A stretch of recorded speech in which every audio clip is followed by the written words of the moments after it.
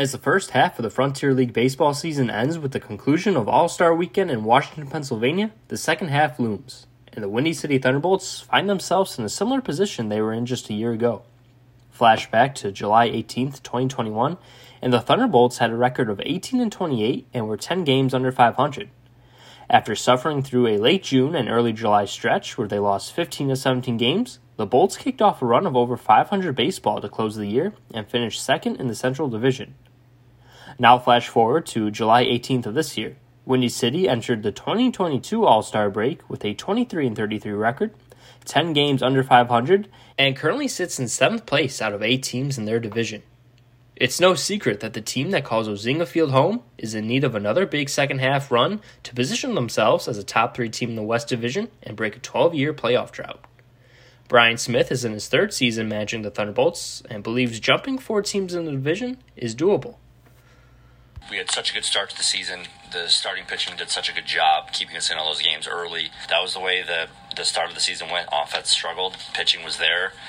And then we lost the starting pitching there for a while, and it was tough to regain when offense was still struggling. And we went into that slide, and it's part of the long season. Guys need to understand that the 46, 47 games into the season. But when we're at the halfway mark, that's exactly what it is for a reason. You have so much time to turn it around, and you can't keep telling yourself, we've got time. There comes a point where there's no more time and the season's over and you're too late. So where we are now, we're not in the worst place we could be, obviously. We have played a lot of good baseball recently, and that type of mojo is what you need leading into an all-star break where guys can unwind and kind of reevaluate their situations, their life. This is professional baseball, and for a lot of guys, this is going to be the big leagues, and this might be the end of the road. Their call, my call, it happens, and that's just the name of the game. But we're going to be put in a good spot to where we continue to play good baseball. We're playing the teams that are right above us for the next, 6 weeks.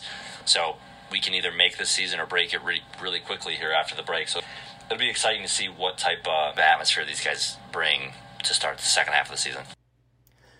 To his credit, the 35-year-old Smith was no stranger to the Frontier League or the Thunderbolts when he accepted the job just before 2019. A Northern Illinois graduate and native of Chicago Ridge, he spent his 2-year playing career in the league with the Joliet Slammers.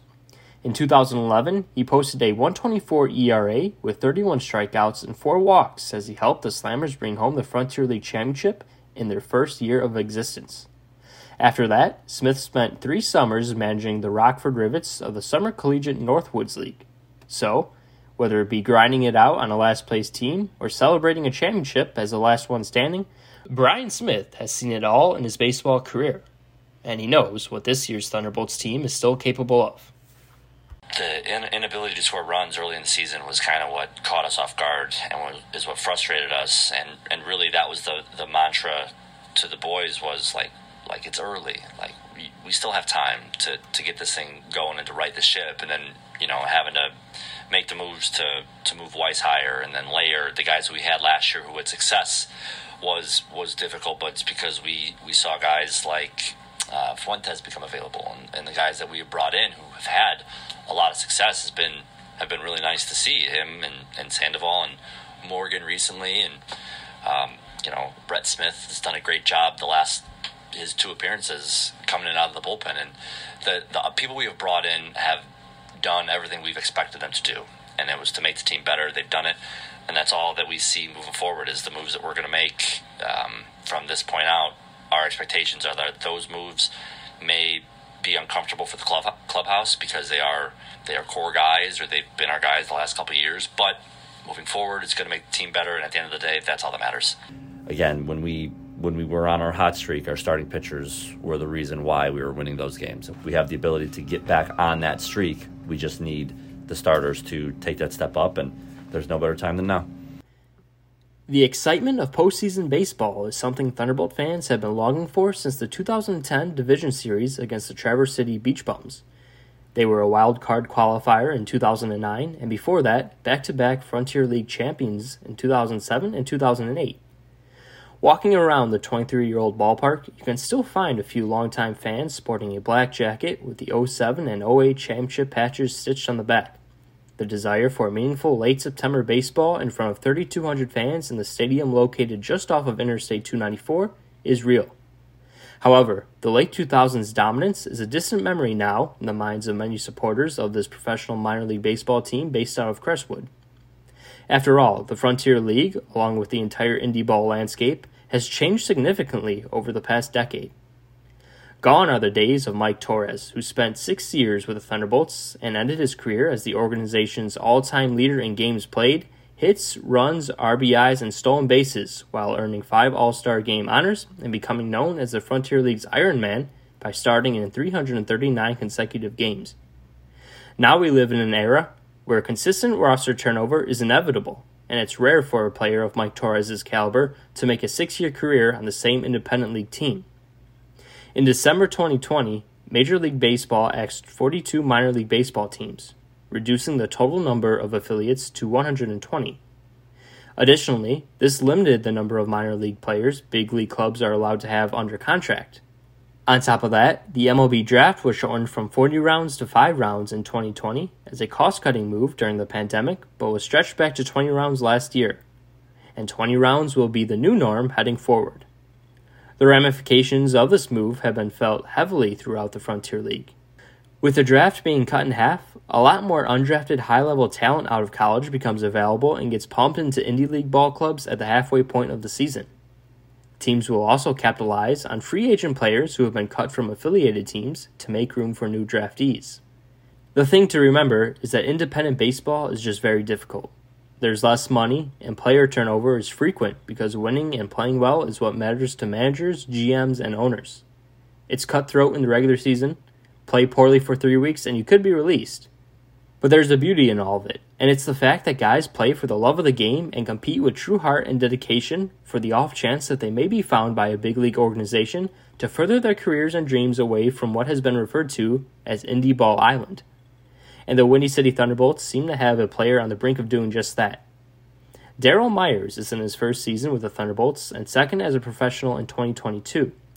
The son of late 90s and early 2000s Major League lefty submarine relief pitcher Mike Myers, Darryl Myers finished the first half of the season as strong as anyone in the Frontier League. After a lengthy stint on the injured list, Myers went 10 for 25 at the plate with a .400 batting average while hitting 5 home runs and adding 11 RBIs over the final 7-game span. But the power number should come as no surprise to anyone who has tracked his baseball career over the years. Myers spent 5 years at Benedictine College in Kansas and graduated as the Ravens' all-time RBI leader with 200. And despite hitting .399 over his career, including a ridiculous .447 as a senior in 2021, which propelled him to being named an honorable mention NAIA All-American, Myers wasn't drafted. And now in the Frontier League, after a short stint in the American Association in 2021, Myers is proving why overlooking him was a big mistake while also being humble throughout the process. I'm just playing with a chip on my shoulder right now, a lot of confidence. It's just, I'm not going to go into a game thinking that I'm worse than anyone on the field. So I'm just going to be out there doing the best I can every pitch and compete just day and night until I'm done playing this game. Wherever it is that I'm done in my career, I want to say that I went out competing against the best pitching I possibly could. But no, like day to day, I don't really think about getting to affiliated ball. I just think about doing the damage when I need to do it. Getting on base, scoring runs, getting those RBIs, just never out of it. I just want to, like I said, I just want to make sure everyone knows I'm here to play. Like, I'm not here just to get through another day of professional baseball. I'm here to play and keep going, like keep moving up. I'm sure plenty of people would say the same thing, but I'm here to work every day. Like, I like getting the extra work. I'll prepare for a game 48 hours in advance, seeing the scouting report. Like, mentally, I think I'm definitely different above the shoulders, just being locked in, like I said, not just during the game, before the game, 2 days before the game. I'm just always mentally ready to compete, no matter who's on the bump. Myers' Thunderbolt days are certainly limited, and his independent league play should catapult him into affiliated ball with a new chance to prove himself on the diamond. But there are more players on the Thunderbolts roster who are ready to follow in the footsteps of Myers and have their stories told. And the next in line could be the 2 All-Star nominees that Windy City sent to Washington earlier this week. Catcher Josh Sandoval signed with the team on June 20th and made a quick impact. The catcher is hitting .280 with 4 home runs and 18 RBIs. His RBI total is the second most of the Western Division catchers, despite the other nominees playing double the games. Prior to making his professional debut with the Bolts, Sandoval played 5 seasons at Mid-America Nazarene University, an NAIA school in Olathe, Kansas, where he showed tremendous power during his time in college, hitting 61 career homers, including a high of 21 in 2021. Sandoval caught the final 3 frames of the Midsummer Classic, representing the West Division on Wednesday night. I mean, I expect it to be great, just have fun, enjoy the experience, soak it all in. I'm a new guy, I'm a rookie, so I expect to learn from the veterans out there and just have the opportunity of a lifetime, just being out there with a bunch of guys that play organizational ball, maybe MLB, and just be out there with them and sharing the field is pretty cool, pretty awesome. I mean, I just try to have fun, stick to my approach, whatever worked in college, and just go on from there. And I mean, I was just hunting fastballs and just react to the off speed, and that's what got me the success I had earlier, and just keep going, trying to build off of that. Sandoval was joined by teammate Lane Schnitz-Paxton, who was announced as a late addition to the Frontier League All-Star roster. Schnitz-Paxton's 8 saves on the season is tied for 5th in the Frontier League. He is the only pitcher ranked in the league's top 5 saves category to play for a sub-500 team. Schnitz-Paxton tossed a scoreless 1/3 of an inning with a strikeout this week. It was after the game Wednesday, I believe, against Florence in the morning, and I went home. I was taking a nap after the game, and I got a call from Smitty telling me that I was selected after the guy from Evansville got picked up. So that's how I found out. Yeah, I was excited. I thought I had a chance to get in before the guy got picked up, but it didn't work out. But obviously I was one of the first guys out before that guy got picked up. So the best moment for me was when I came in and gave up a run and we were tied after the 10th, and then Daryl hit the 3-run walk-off home run because he picked me up and helped me out. That's going to be cool. They got a bunch of activities lined up for us while we're there, and then just get in the game, hopefully throw my 1 inning, be successful, and then get off to New Jersey for the series over there.